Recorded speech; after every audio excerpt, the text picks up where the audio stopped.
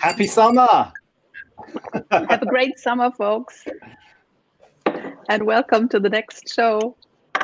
It's amazing that despite this warmth, you chose to watch us today. I hope you have a nice, cool place to enjoy it. In the past, we had people from around the world attending our show. So please let us know here in the chat where you are right now. Just drop it here in the chat. In case you are watching our show for the first time, let me quickly introduce ourselves. My name is Ina Feistritzer. I'm the chief editor of the Next Conference and our various activities. With me in our extremely warm studio here in Hamburg is my lovely colleague René Deutschmann, who is responsible for our production today.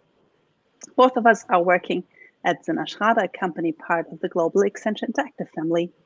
And with us, as usually, I can almost add, are our co-hosts for the show, conference curator and moderator Monique van Dusseldorf from Amsterdam, and trend watcher and keynoter David Matten from London. Here in Hamburg, it is the first day of our summer holidays today, so school's officially over. Not that there was much school this semester, but anyway, I'm super happy that I can take off my teacher's hat for the next few weeks and just concentrate on other things like this show, for example. So how about you, David, Monique? Summer has started, but you and your kids still have to wait for a little bit longer, don't you? What's the difference?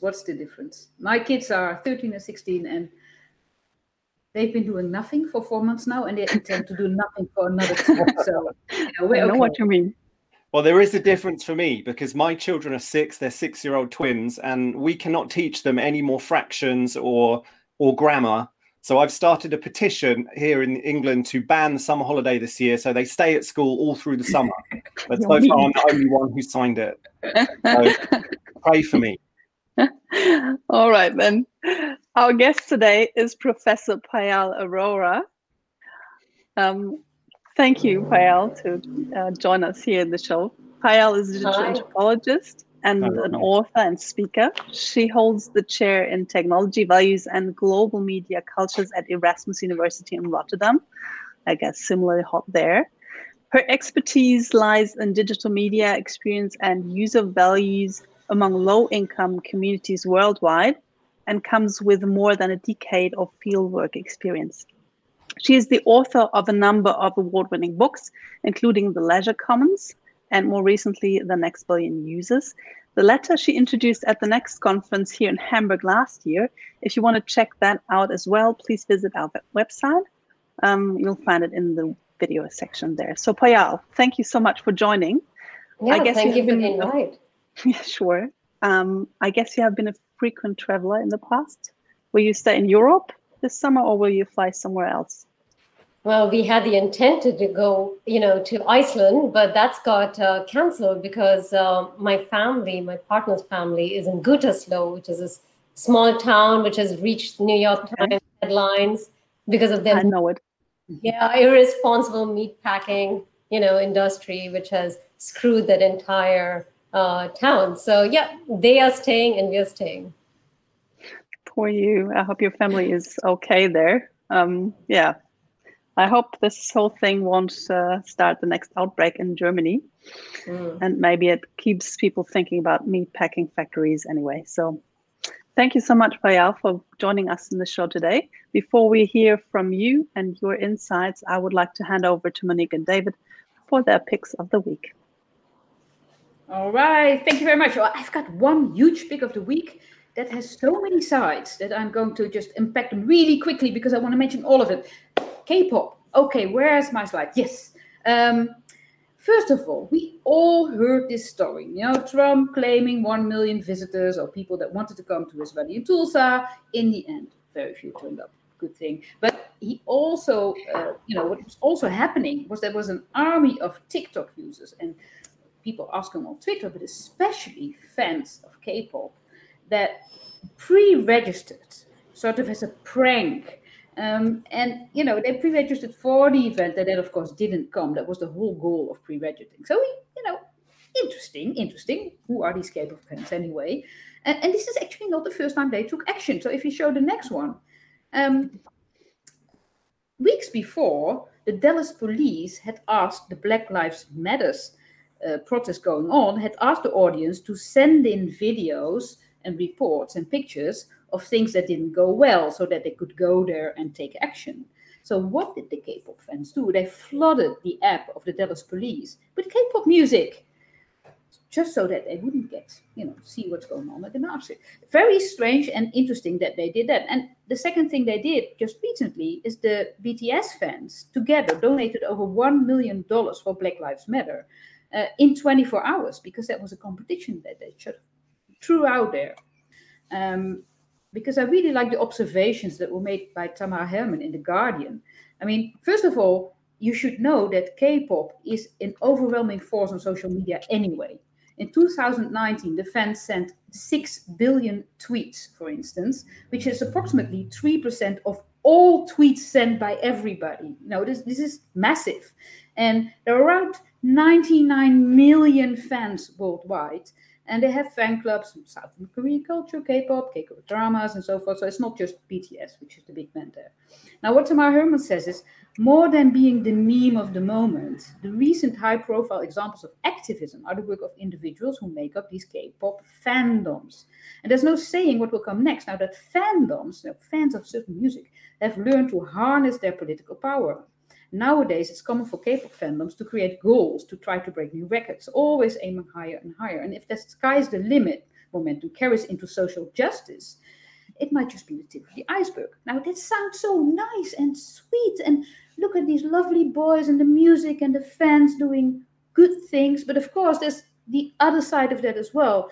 I mean, this level of organization is not limited to, the K-pop fans. So another weirdly named group of fans that Casey Newton was writing about today is called the Boogaloo movement. Now, those people are mainly interested in, causing civil war. They really are, extreme right, very unpleasant people with very dangerous thoughts. But it's very loosely knit. It's all over the place. The opinions are all over the place as well. And the name comes from, Breaking to Electric Boogaloo. Very interesting background story. Really do read the Casey Newton write-up on that one. And they start to use all kinds of terms. So they use more than 50 terms now. Boogaloo, Big Igloo, Big Luau. So some people wear Hawaiian shirts. So it is this untraceable force of fans working together, doing things. I think it's pretty scary as well. Anyway, back to K-pop, because that was my main topic. K-pop, of course, especially in the music industry, is music with a lot of fans, and then the fans start to do other things. That's very interesting. But if you come back to the music industry itself, people making music, doing concerts, it is a little bit like the conference industry in the sense that, it's a big bundle, people got together, but now they cannot get together in big groups anymore. So that whole business model is becoming unbundled. Now, what does K-pop do, or in this case, BTS? I think these groups online where there's a huge emotional connection to the group will show other areas how you connect online and what can work. BTS gave the biggest paid online music event, they say, last Sunday. Their show, Bang Bang Con, was streamed around 100 minutes remotely from the studio in Seoul on Sunday, and 756,000 viewers across the world bought a ticket to see the show. So this is a massive audience. And, when this big unbundling takes place, it can go in different ways. This is the very last example I want to show, and it's not K-pop related, but it's music industry related. The Netherlands is a festival country. So, this is a festival. This is IT&T promotional video. This is the audience. These people are connected to each other in their love for music, but also in being together. So what does IT&T do this summer? They actually started a campsite, a site where you can bring your tent and be there and meet the same festival audience. We'll see what comes of that. But anyway, it was very interesting to see the connections being made. David, what did you check this week? Thanks, Monique. It makes me wonder what the What Next fandom army could do to change the world, or even influence the result of the US election. Who knows when these guys, when the audience out there clubs together, what they could do. Also makes me think perhaps we should have a K-pop band on the show because those kinds of numbers are truly impressive, truly impressive. So thank you. Look, my first story is right here from the UK. The British government has been working, like all the other governments, or lots of them, on a test and trace app for coronavirus.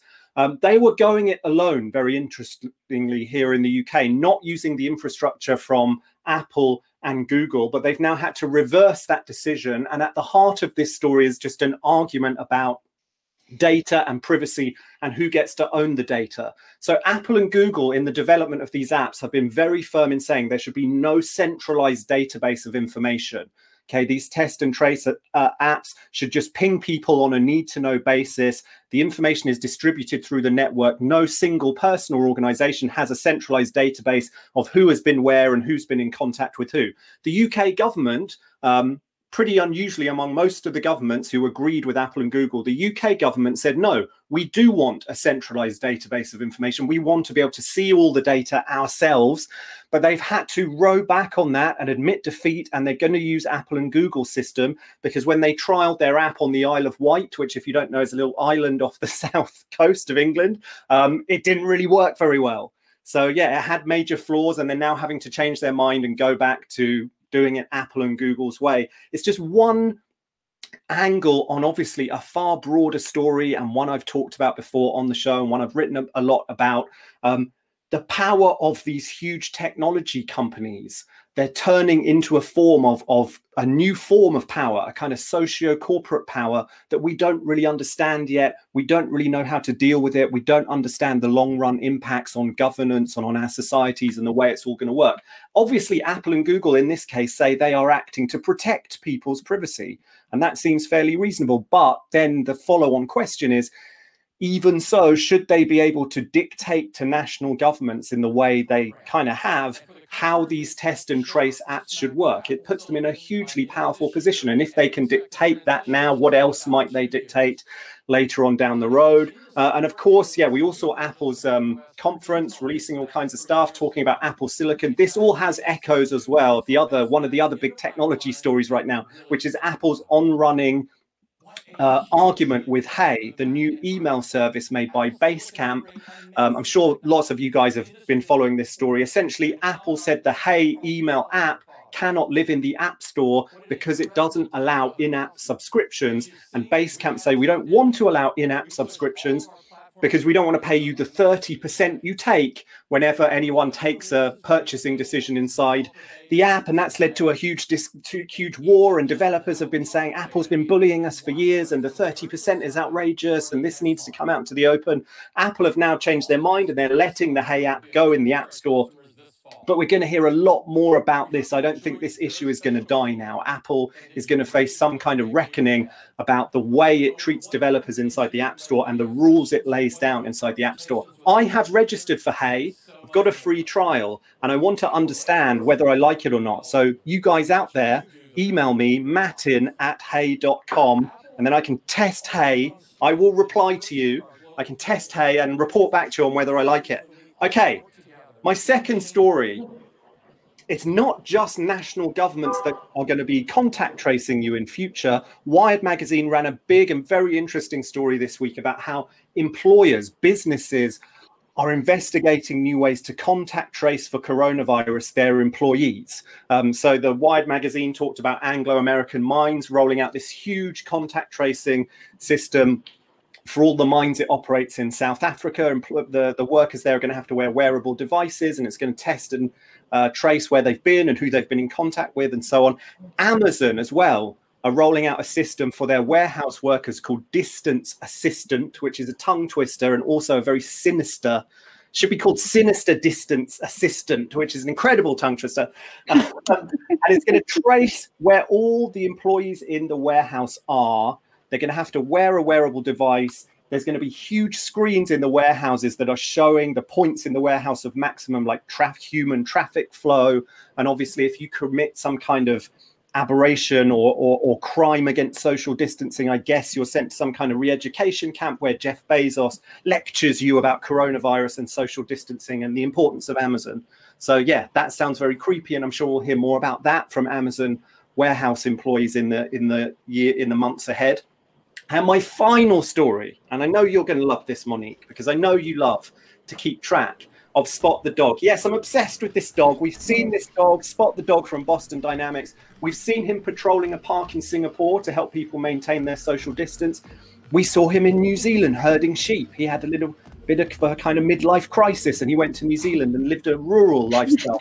The big news this week is that you can now, for the first time ever, buy Spot the Dog. This is the first Boston Dynamics robot on release to the public. If you have $75,000 in your pocket, you can go out or go online, buy your own Spot the Dog, let him roam your house, scare your children, scare your own dog, and tell us how it feels. The good news for me is that Monique has very generously agreed to buy me one of these for Christmas.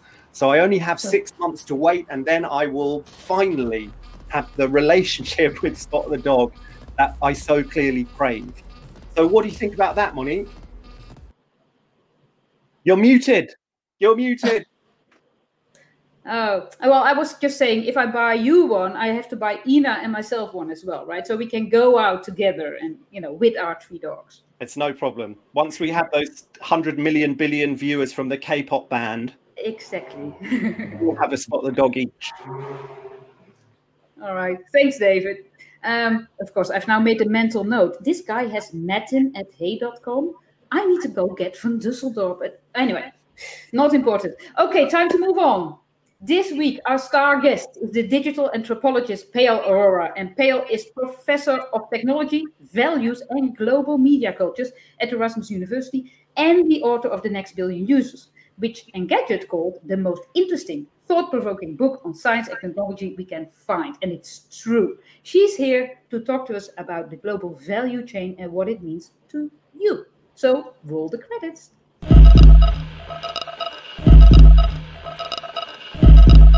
So, there's been a lot of conversation about the global value chain because the same old conversation has come up. Is globalization good for society?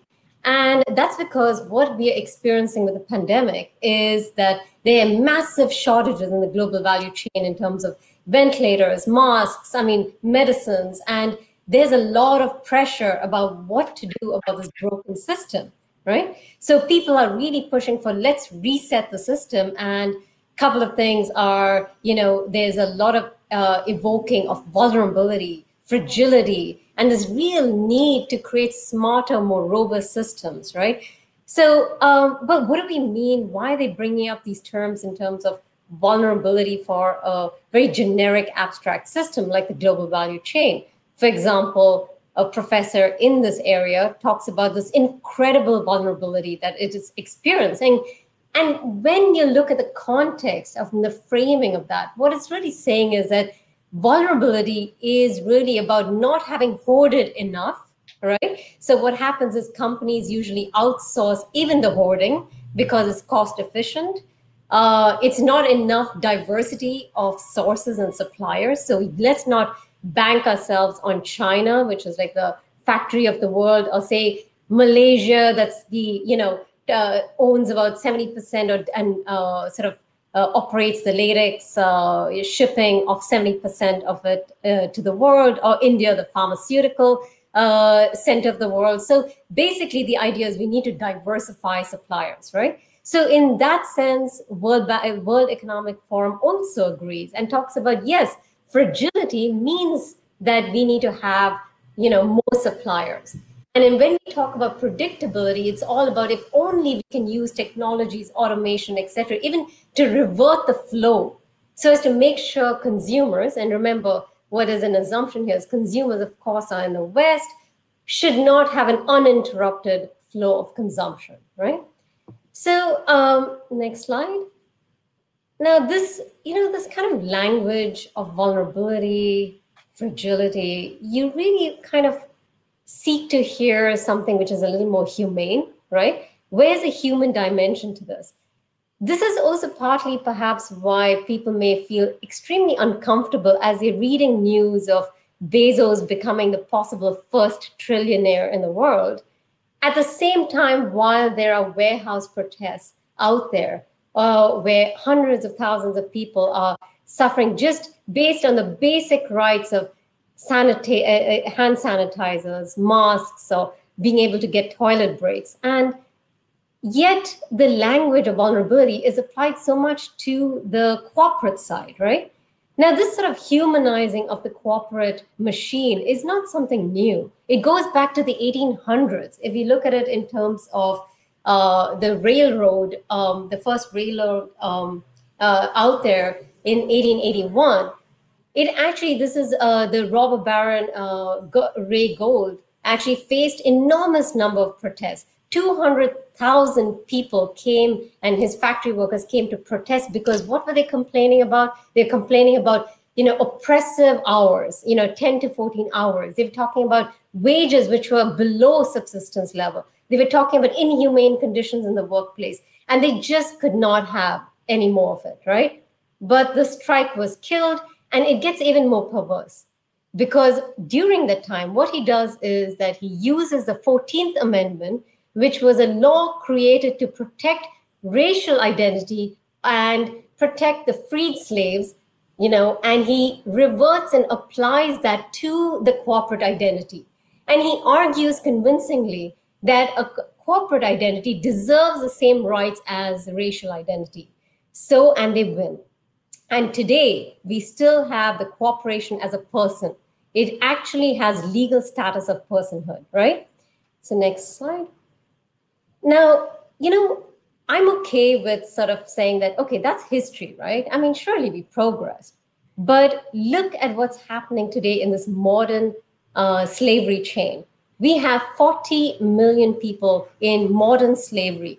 And these are the kinds of plights that they are experiencing. For example, ActionAid and Human Rights Watch just recently, a year or so ago in the report, did massive surveys of garment workers. And here are a couple of plights. It's like, I work for 11 hours and feel like my buttocks are on fire. We can't even go to the toilet, says one, right? Another is that we don't even have a break. We're not even allowed it, right? And so this idea that having a toilet break is a privilege or it's something that is a negotiation, right? It reminds us of the plight that there's not much has changed.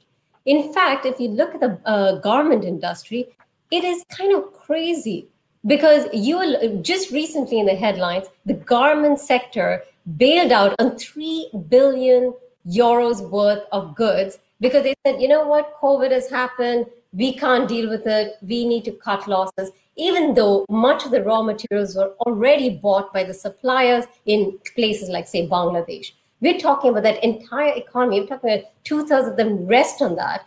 And millions of the workers, a majority of them women and children, who get paid far lower. 70 to 80% of these women experience sexual harassment, rape in the workplace, abuse. And this continues to go on, right? And many of them are anonymous because they're petrified of losing their jobs. So let's go to the next slide. So I've actually come up with a new project recently, and along with a team in India, Bangladesh, Germany, and the Netherlands, called Feminist Approaches to Labor Collectives. And we're not just, we're tired of the same old victimhood narratives. We're going to be churning out new kind of narratives, which are not just about, okay, here's a plight, because that's been covered for decades. And if someone wants to watch one of the very engaging videos by John Oliver on this was, I think a year or so ago, he talks about this, how with the Rana collapse, they're like, oh my God, we've got to do something. And there's outrage. People forget. Then another thing happens and we have to do something. And every single time we're talking about the same damn story.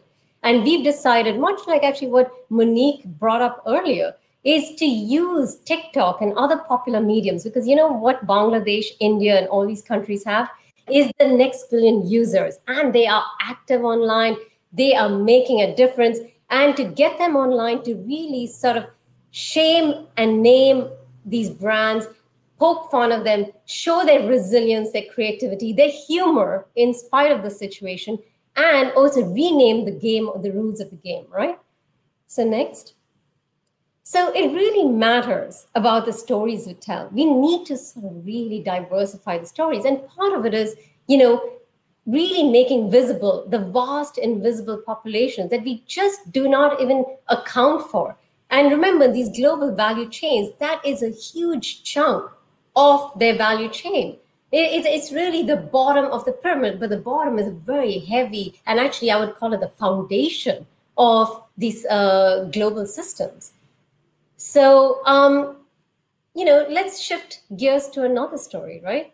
Of course, the favorite is Trump because, well, how could we not talk about Trump? But that's the problem, right? It's such a compelling story. It's almost like it's an addiction. It's like a bag of chips, it's not good for you, but you can't not eat it. And you're like, what next did he do? And he's like, yeah, sure, I'm taking, hydrochlorine. And of course, he says these ridiculously outrageous things. Fine. What does the media do? Media covers it across Europe, the US. There's numerous stories about it, but what are they actually covering? This is a drug for malaria, right? To prevent malaria, it's a sort of enablement of that and to be able to trap it. But also, of course, it is used for lupus and other things, but that's a small sliver of it. But much of the media covers is like, oh, but we need to be stockpiling it, and there's going to be shortages in Europe or in the United States, or it could be misleading innovations, it could be thwarting our innovation, or what about the patients of lupus in Europe, in the United States? But what we don't hear about is the fact that malaria is a poor person's disease. And, if you look at the statistics, 94% of the deaths are taking place in the African region. How can we not be deeply outraged that this is a very important drug which will actually impact millions of lives, and majority of them are children under the age of 5? Why is this not a story? Why do we not feel this is worth a read, right? Is it because we're exhausted with the sort of poverty porn stories, or that is just too distant equals disengagement, right? That the further you are away, that, and this is why we need digital storytelling to sort of bridge that distance, right? To create new kinds of intimacies where we can start feeling empathy again. And, all good, you can say, maybe it's just these, okay, granted the media companies, because they just, they become reactive these days, right? Or, okay, we can't help it because news production has become a problem. They've become like instinctively, they have to cover it. But what about these people who are dedicating themselves to becoming the architects of a new kind of social design? I'm talking even from the left, right? A guy, Rutger Bregman, who's become quite a celebrity, and with his original book, his first book on Utopia for Realists, which really got a lot of, not his first book, but a book that got a lot of attention, and now Humankind. And basically, he is all about, let's redesign society, which is far more ethical, far more, empathetic. We need to really believe in humankind. And he has this really compelling narrative, right? He came up with an article in The Guardian that was read 7 million times by a lot of politicians. And it's not a surprise, because what he's saying is he's giving hope to people. He's like, you know what? William Golding and his sort of hypotheses of the Lord of the Flies, that if you leave a bunch of children together, they will just become the worst of the human nature. Because by nature, we people are wild sort of people. We need social institutions. We need laws to regulate us. Otherwise, we become extremely barbaric. And he says, not so. We are actually innately good in many ways. And he gives an example of a real world story of a real Lord of the Flies, right? Sorry, not yet changed, but all right. So he gives a story of a real world example of a bunch of Tongan boys who get trapped on an island, right? Because they were trying to escape their missionary schooling. And then they managed miraculously to survive 15 months in isolation, right? Until Peter, this Australian sailor, discovers them and rescues them. So this whole wonderful white savior story, but it even gets worse. These boys, after 15 months of surviving, get thrown into the prison because they stole a little boat to get off, right? These are teenagers. So nobody's celebrating them for returning, but they're thrown into prison. And it gets even more perverse. Remember, now, the way Bregman frames this is that, the boys had a little adventure, right? And then Peter had a great plan. The white savior did, because he actually managed to get them out of jail in exchange for exclusive media rights of their story. And that's not enough. He got the Tonga monarchy to give him exclusive industry rights to set up his own fishing, like a crab fishing company, which was earlier denied because they didn't want that monopoly. And he is the story of hope. That is basically what Rutger Bregman is touting as a story of hope. And we got into a major Twitter war a few weeks ago because I retaliated in an RC article, which is a Dutch paper, saying that, excuse me, have you forgotten the colonial history and why these black, it's sort of ironic, these black persons were thrown into the jail. If these were white boys, would they have been thrown into jail after 15 months of, surviving such an ordeal? I don't think so. There is a racial history, there is a colonial history, there is a power dynamics, and whose story are you telling, right? And what about the commodification of their plight through these media rights? Anyway, so this is just to say, and wrapping it up here, is that we are really in a point where we need to really rethink a certain number of values we hold dear. When we talk about value, we cannot let efficiency override morality. There has to be a higher moral code to live by.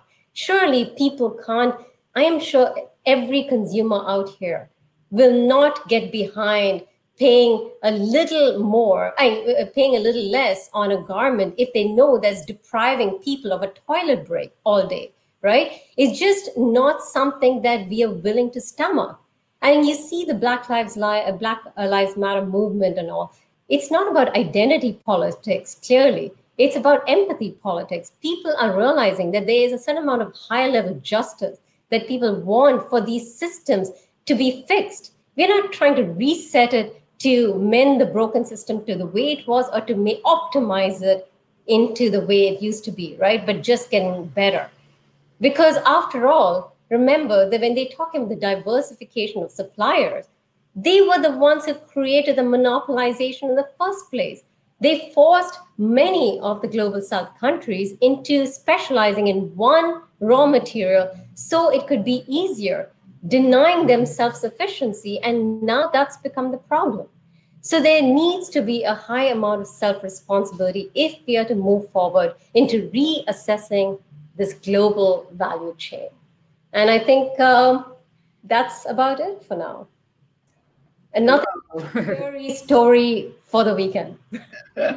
Well, thank you. That is a really, really big story and a big critique also of how systems are. I was just wondering, I mean, a lot of what you describe has been in place for a long, long time. And then in the last, 10, almost 20 years, the digital networks, digital supply chains have developed. And I mean, honestly, just today, my kid, he has ordered some fake sneakers from some place in China. He then is negotiating with people online in Taiwan, and there's something in Hong Kong and is stored. And I mean, he on his own is sort of making use of this big global chain. Is anything of the fact that this global chain is now so digital and therefore accessible to so many more players, has anything of that been beneficial? Has anything of that been good for the people that you are talking about? Oh, absolutely. So one of the basis of our current project FemLab Co is that auditing systems of what's happening, behind the factories, etc., have been very traditional, like surprise visits, of course, notifying the supervisor. It's almost like it's designed to not be audited, right? So we need to reimagine auditing systems, because the fact that we have to believe that consumers are just in general decent people who don't want to feel tainted by actually, patronizing unethical practice, but they need to know and they need to be compelled, but not through these typical poverty porn stories. So we are using digital goods like crowdsourcing, anonymous reporting, where it's directly to the brands, actually into the public, right, through TikTok videos, and then getting the pressure to the brands for them to do the right thing. Because, that's the only way, is if you create a public sort of spectacle out of it, and particularly not by, oh my God, here's a whole bunch of women crying around. Actually, they have a lot of humor. They have a lot of irony, and, just to capture that human element, and people are like, okay, I can relate to that person. And interesting. So it's pissed off too. Saving the world by digital storytelling, basically. Absolutely. David. Yeah, thank you. Fascinating. And yeah, I mean, I'm on the same tack, sort of, it sounds as though you think a part of the answer to some of these issues, and part of what your startup is about, is transparency, essentially. And that if you let consumers see into organizations and see their global supply chain and see how it works and see the human truths of that, and you do it with some humor, that's what will make a difference in the end. Is that right? Yeah, because see, transparency is not about revealing what's happening, because honestly, these stats have been around for decades. These stories have been around for decades, but somehow consumers think that once the story is out, it's got fixed, right? Like, oh, Toronto collapse happened, so safety measures were put, surely, right? Like fire. No, it didn't. There was a lot of PR and very little actual change. So this sort of rapid reproduction of this is very tiresome. So we are not just stopping at transparency. We are about taking control of the story. And that's the only way. Taking control of the story, just like actually very inspiring K-pop way, right? Is that you bombard a brand with all kinds of, like, one of the ideas is that imagine these garment factory workers, okay, these number of these women reading out the policies of companies just in their own voice, and just getting the irony of it, and you see a lot of that with Trump and the TikTok videos of people literally saying what Trump is saying, but, wrong. Yeah, Sarah Cooper's, Exactly. It's absolutely, entertaining. Imagine now garment factory workers reading these ridiculous rules that you can only take one toilet break in 14 hours and blah, blah. They're like, oh yeah, and just putting, and also the words that these people have said, and just showing the irony of the whole situation, right? And that's, I think, the way, like, we're coming up with a number of different ideas. We're going to be working with artists, comedians in India, in Bangladesh, and we need to have fun with this, because people need to get engaged, need to laugh. And I think comedians are great because you laugh and then you feel extremely uncomfortable. And then that discomfort is the material for social change. Yeah, and are you optimistic that this gives us the pandemic and lockdowns and the conversation everyone's having is a window or a chance for positive change? Yeah, because what's also interesting is there's a lot of free top-ups for data, because a lot of these people have to get online to be tracked, to be, so you're going to see already there was an exponential user rise. Now it's just going to accelerate, and it's already, because like mobile payments, in 1 month alone, Bangladesh released a mobile payment app within 1 month. They've been taking years to try to do something like that, and now 2/3 population have access to that, right? Now that's quite something. I mean, so I think COVID has been a trigger which has forced governments to get companies to give like free data or top up data to a lot of their population, because they have to access the basics like healthcare, to be tracked, and that platform can also be turned around. And that's what we're hoping for. The more people online, the more kind of pressures they are engaging in these stories, and it can make more of a difference. Monique, do we have some interesting questions from the audience coming through? Yeah, let's have a look. Okay. What other big changes do you see, apart from the payment, triggered or accelerated by Corona? Are there other, I'm especially interested in, of course, all kinds of digital, but what other changes do you see happening now in Bangladesh, India?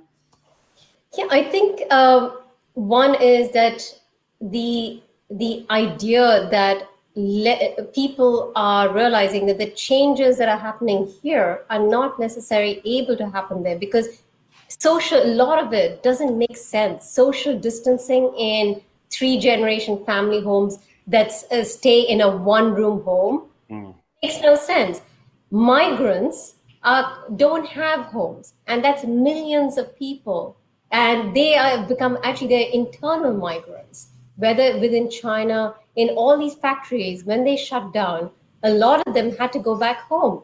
And a lot of public transport was shut. So they actually were homeless. So in many ways, again, that didn't make sense to stay home, right? Be safe, stay home. That's sort of moralizing of you are a responsible citizen if you stay home. So on the contrary, those changes actually didn't take place. And that itself is telling, because people had to make a living. They had to be we're talking about 70 to 80% of these economies are informal economies, which means we're talking about a street vendor who's pushing a cart of fruit, right? Where's he supposed to go? How's he supposed to survive? He's willing to take that chance of you're saying, okay, I may get COVID, or I may die of starvation because I have no livelihood to take care of my family. So these are the kinds of things is that it's actually made a sort of a mockery of our righteousness of stay home, be responsible, be ethical. Because when you put it in these contexts, it is deeply disturbing and unethical, actually, I would say.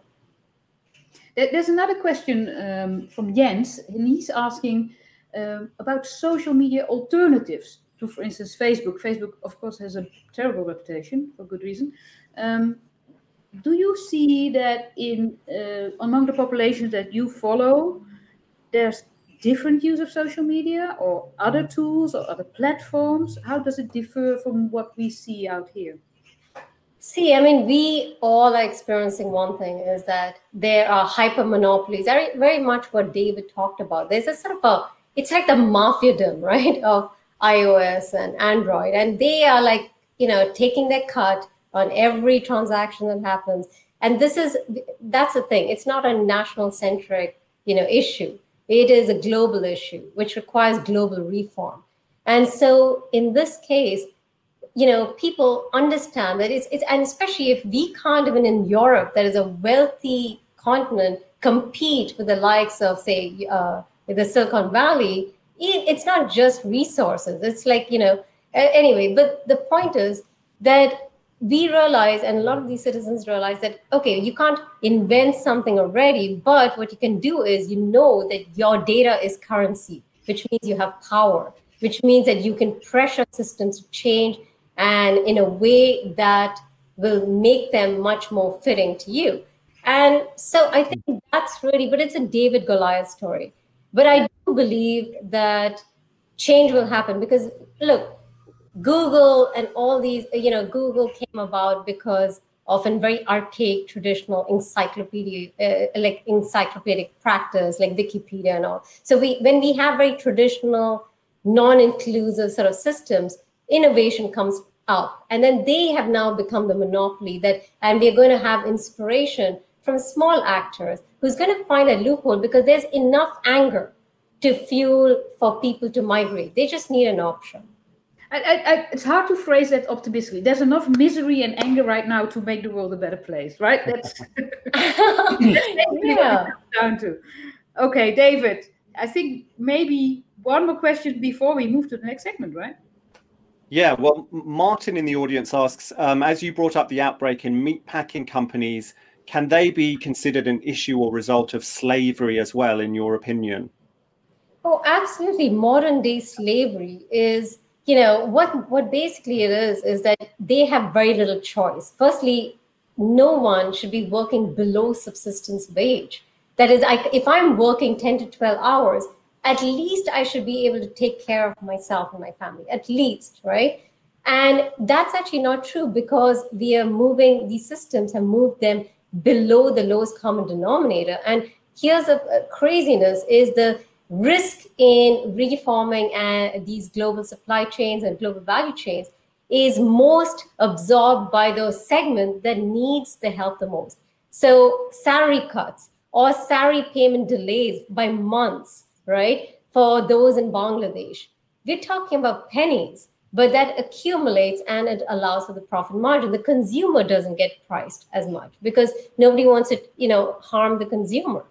And so, yeah, that's the meat packing is very much part of this bigger story, and it takes a global reform. We really need to rethink the way in which we connect with each other, because what's sad is that there's sharing the fact that these brands, garment brands, for example, are reneged on contracts. It would actually be illegal if it was internal, right? But it is the legality of, there's no such thing as a global legal system right now which can hold them accountable. So except for moral outrage, name and shame, CSR, hoping that they need to fix their brand, but that's not enough. We can't go by that. That's ridiculous, right? So absolutely. Okay. I think now is the time. As much as we love having Payal on here on planet Earth, it's time for us to send her away from Earth to a new planet, because it is time for our regular Next World interview segment. So let's roll the credits for that.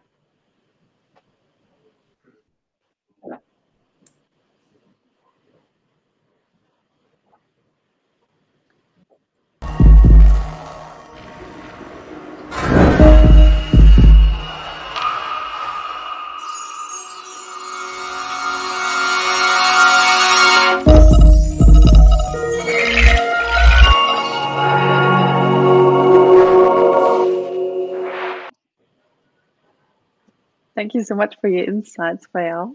But now it's time for something very different. I'll set the scene for you. Imagine this. It is the near future. Amid an increasingly acute crisis on planet Earth, a team of technologists finalizes a daring plan to start a new chapter for humanity. Along with 1,000 specially selected people, they will travel far beyond the solar system to the planet next one. There, they will establish a permanent base, a new society, a new home for human beings. Payal Arora, thanks to your outstanding achievements, you have been chosen to be among the first 1,000 pioneers to travel to next one. But before you undertake your journey, you must answer 5 questions. Let's see. Question 1. Name one luxury physical object you want to take to your new home. Well, since I moved to the Netherlands about 10 years ago, and guess what? I actually learned cycling here after... I thought you'd say cheese. No, I would take a cycle, because damn it, I learned cycling in Amsterdam. I survived cycling in Amsterdam. I'm taking that damn cycle wherever I go. It's an extension of myself, my Dutch identity. And you know what? I hope it doesn't get stolen, because there's less of a likelihood, I believe, in the new community. So, yeah. We'll get to that later. Name one exceptional person who should qualify to be among the first 1,000 pioneers.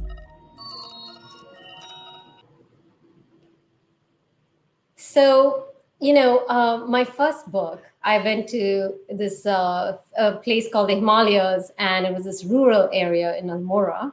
And I met this girl. She was like 12, 13. Her name is Mohini. And she had polio. And you have to understand, this is the Himalayas.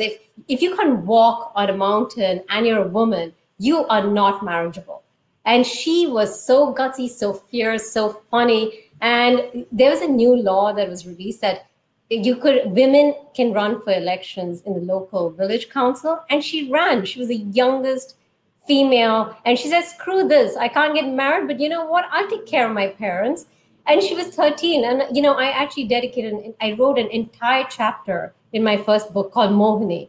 And because through her experiences, I gained so much hope, resilience, and, creativity in spite of the adversity. And I think we need that kind of person in this community if we are to really succeed in a very empathetic way. Absolutely. What's the book? Could you say the title again? It's called .com Mantra, Social Computing in the Central Himalayas. Cool. I'd love to read about her. Sounds very interesting. How old is she now? So it's, she's in her 20s now, late 20s. It'd be interesting to see where she's at now. But for the next question, create one law, except from stealing, that bans something from next one forever. Explain. So the basic stuff is dealt with already, so you don't have to worry about your bike. Yeah, so if you're not talking about murder and the usual suspects, Yeah. right, here's what I would suggest. I would say ban bans. And here's what I'm talking about, is that, banning is an intellectual laziness. Because when you ban something, it's a black and white issue. Because you see it as you should ban, anti-privacy apps or, which loses all nuance, all context. And basically what we need today is good governance. We need governance which is thoughtful, which is getting boring with the details, because there is no black and white in here.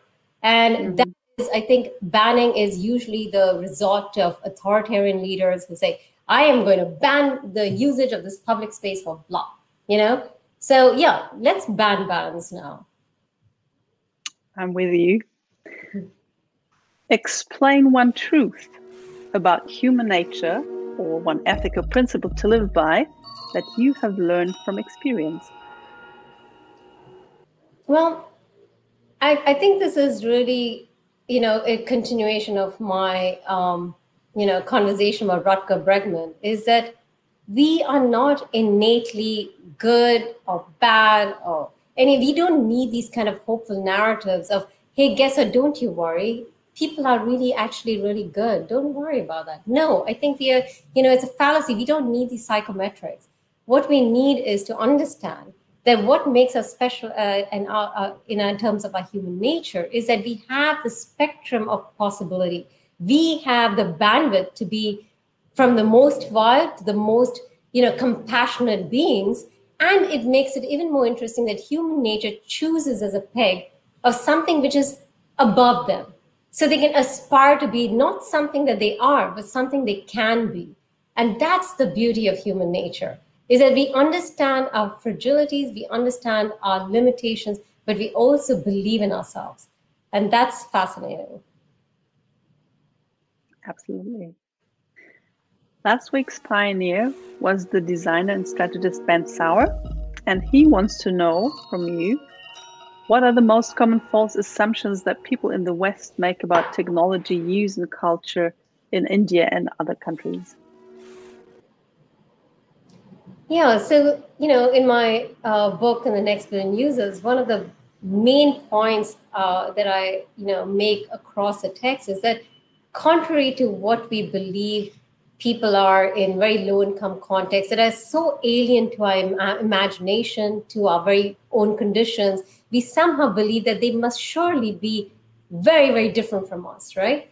Because they're so exotic in many ways. But actually, on the contrary, they're very much like you and I, in a sense that they are very much one of the common beliefs is that, of course, if you're a low-income person with very little money, you will follow the sort of Maslow pyramid of satisfying your basic needs and only in the end self-actualization, leisure. Actually, that is the main drive that has pushed most of these young low-income people online, is they want to be entertained. They want to watch porn. They want to romance and get a girlfriend or boyfriend just before they arrange marriage, or maybe even after. The point is just they are very much, if the idea is that if we were in their conditions and plight, we would probably behave similarly. And that is really the glue that makes us, a global citizen. Thank you. That was a very interesting point. The last question is a question that we ask you to ask Mark Adams, who is our next speaker next week. He's the Vice President and Head of Innovation at Vice Media.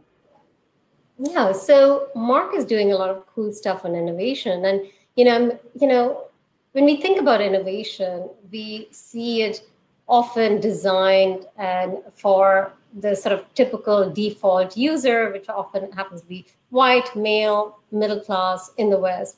And so that's pretty much neglecting majority of the world's population, right? Half the world's population, billions of them are low income. Now with COVID, it's probably going to be below poverty line soon.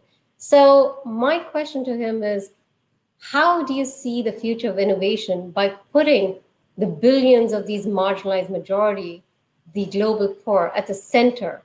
And will that change design? Cool. Thank you. I'm looking forward to his answer there next week.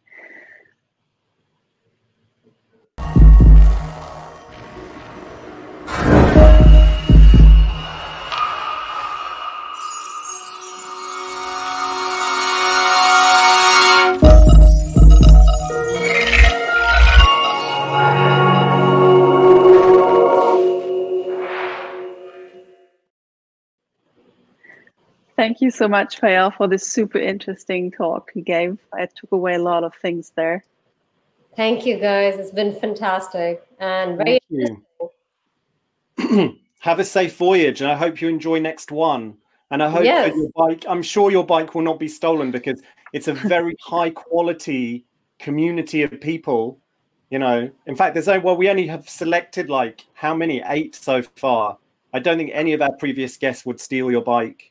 No, definitely not. Hey, that's what they said about Amsterdam, and that didn't happen, did it? So they need to build some. You're going to need to build some roads and some cycle lanes and stuff. But you'll definitely get there. Thank you. We definitely need a construction worker on board as well. Yeah. Exactly. But hey, that's unfortunately all we have time for today. So thank you, David. Thank you, Monique. And thank you, Payal, again. It was great having you on the show. Next week, as we already heard, we'll welcome Mark Adams to the show. He's the head of innovation of Vice Media. Before that, he helped celebrities to gain new audiences. So with us, Mark will share some of his insights on how to thrive in the digital space and hopefully how to innovate in a more prosperous way. Before we leave this digital space now, I would like to thank our hosting partners, Accenture Interactive and Factor 3, plus our webinar and video platform provider 23, as well as our media partner T3N. Also thanks to Deborah Ray Burns of the representation agency Propeller, who made it possible that Payal and also next week's guest Mark are speaking on this show. And by the way, it is her birthday today. So all the best for you, Deborah. And last but not least, a big thank you to the lovely people providing us with video footage and to everyone involved in planning, organizing, and producing this show today, especially to Payal, the next team, and my fellow hosts, of course, and to you, the audience. Thank you and have a great and sunny afternoon. Bye. Bye.